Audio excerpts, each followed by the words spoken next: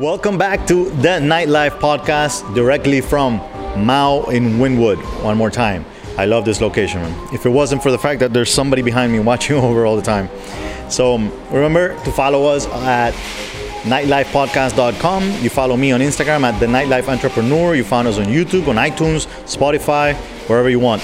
And today we're going to do another one of those short episodes where I answer one of your questions. As a matter of fact, today I'm going to answer one question that is the most asked question of all time.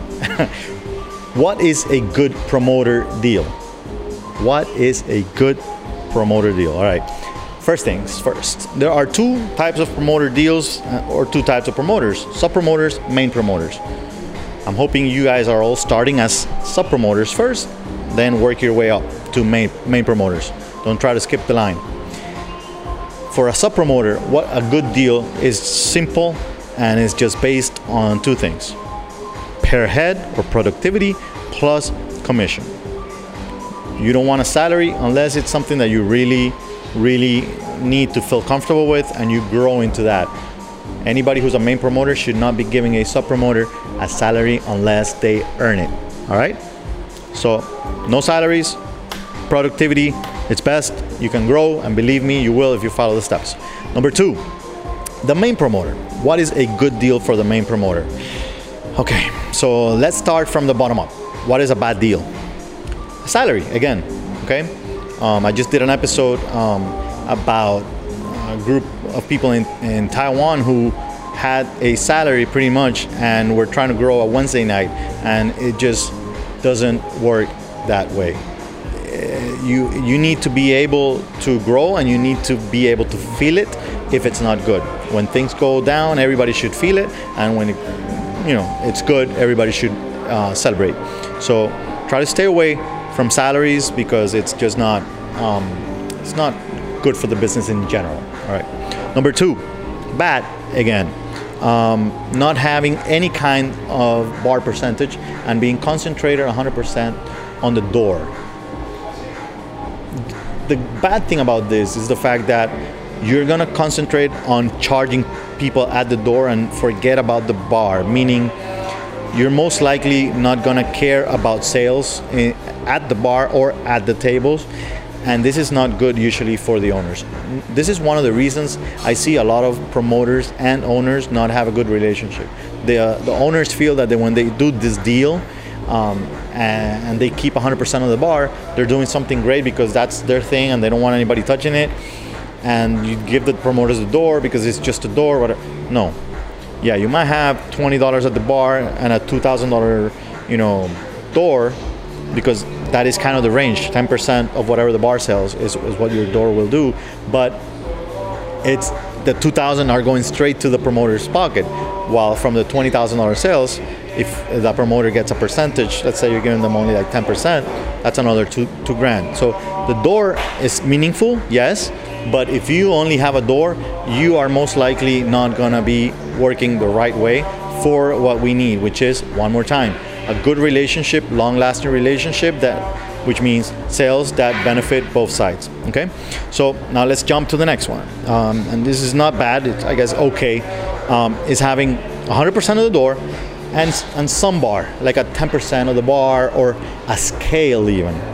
How does a scale work? Okay, let's say you start with 0% of the bar, from 0 sales to 5,000 sales, because the bar tells you, okay, I need a bar guarantee of $5,000 because those are my expenses to open the doors.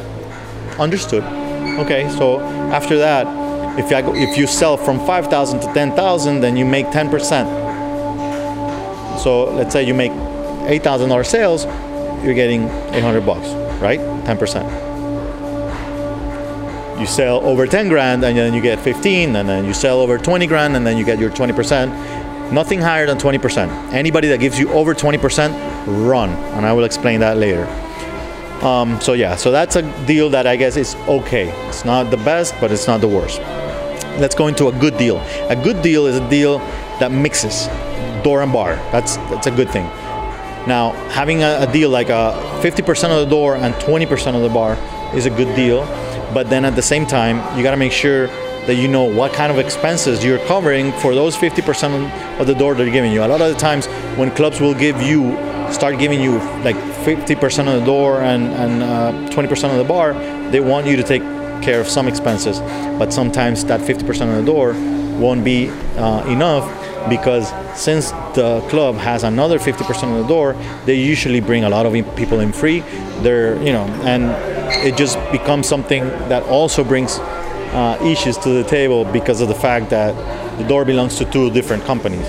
This is when competition starts between club owners and promoters. You don't want to have a competition. You want to have two teams working as one. All right. So let's go to the next type of deal, and that is what I would say the best deal, and that's having 100% of the door, 20% of the bar, and besides that, sponsors 50% of the sponsorships.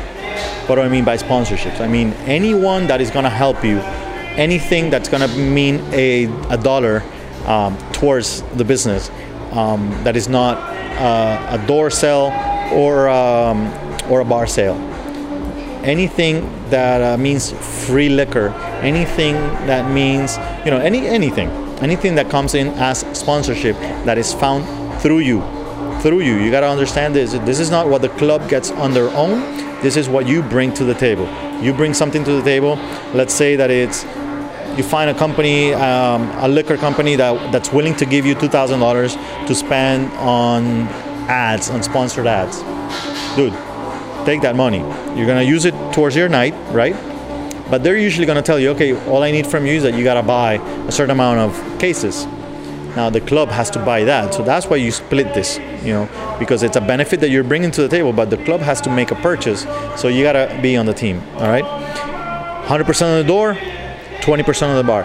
That is the best deal that you should be getting. Why no more than 20% of the bar?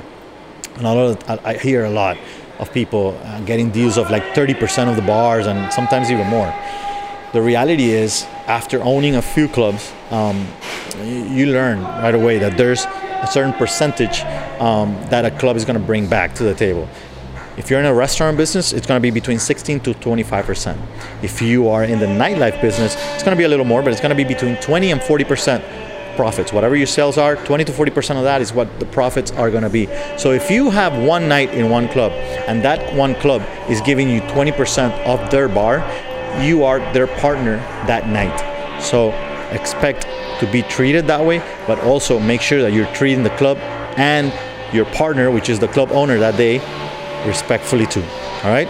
So after all that, you know that what a good deal is, what a bad deal is, and somewhere in the middle, which, by the way, you got to grow up towards being able to get 100% of the door and 20% of the bar, sponsorships, all that. What about perks? Okay, perks are drinks, bottles, and food. Those are the only things you should be getting from the club. How many? Depends on the team that you have. On average, we use 4 drinks per promoter. So I have a team of 30 promoters right now.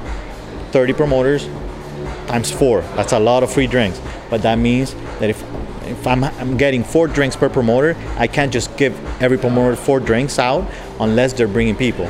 The way that we're doing this is we give each sub-promoter 2 drinks when they arrive and 2 drinks when they already show that they have a certain amount of people at the door. So you can move that around all you want, but in the end, make sure that you're controlling this. You don't want all those drinks out there. Same goes for the bottles that you're getting. The bottles that you're getting need to be controlled, meaning let's say you get 4 bottles for the main promoters if you're a team, and then you get your promoters earn bottles according to what they produce and all that kind of stuff. Let's say you're a promoter who brings 30 people to the table. In our case, this is what we do. You bring 30 people, you get a free bottle. You bring 4 bottles or 4 tables sold, you get a free bottle. That kind of thing. You can use it that night, you can use it the following week, etc. Point is, don't go crazy. Only use what's needed. All right. Food just depends on the venue, if you're working at a restaurant or not. If it's a restaurant, it's great to have food. As a matter of fact, one of the things that are growing nowadays is those pre-parties, which are based around food, dinner parties. it's always good to have food for ladies, especially for the ladies, and of course yourself, whoever's the promoter.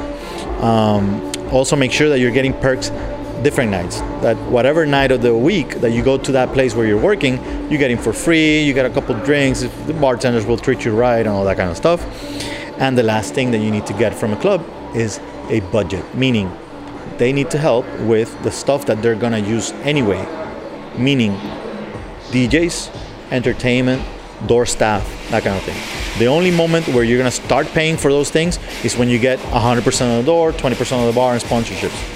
But make sure that you're not paying for all of it. You gotta split between the club, they're getting most of the cut, and you're the one bringing the clients. So hope you understand and got to learn a little bit about what a good deal is for a promoter.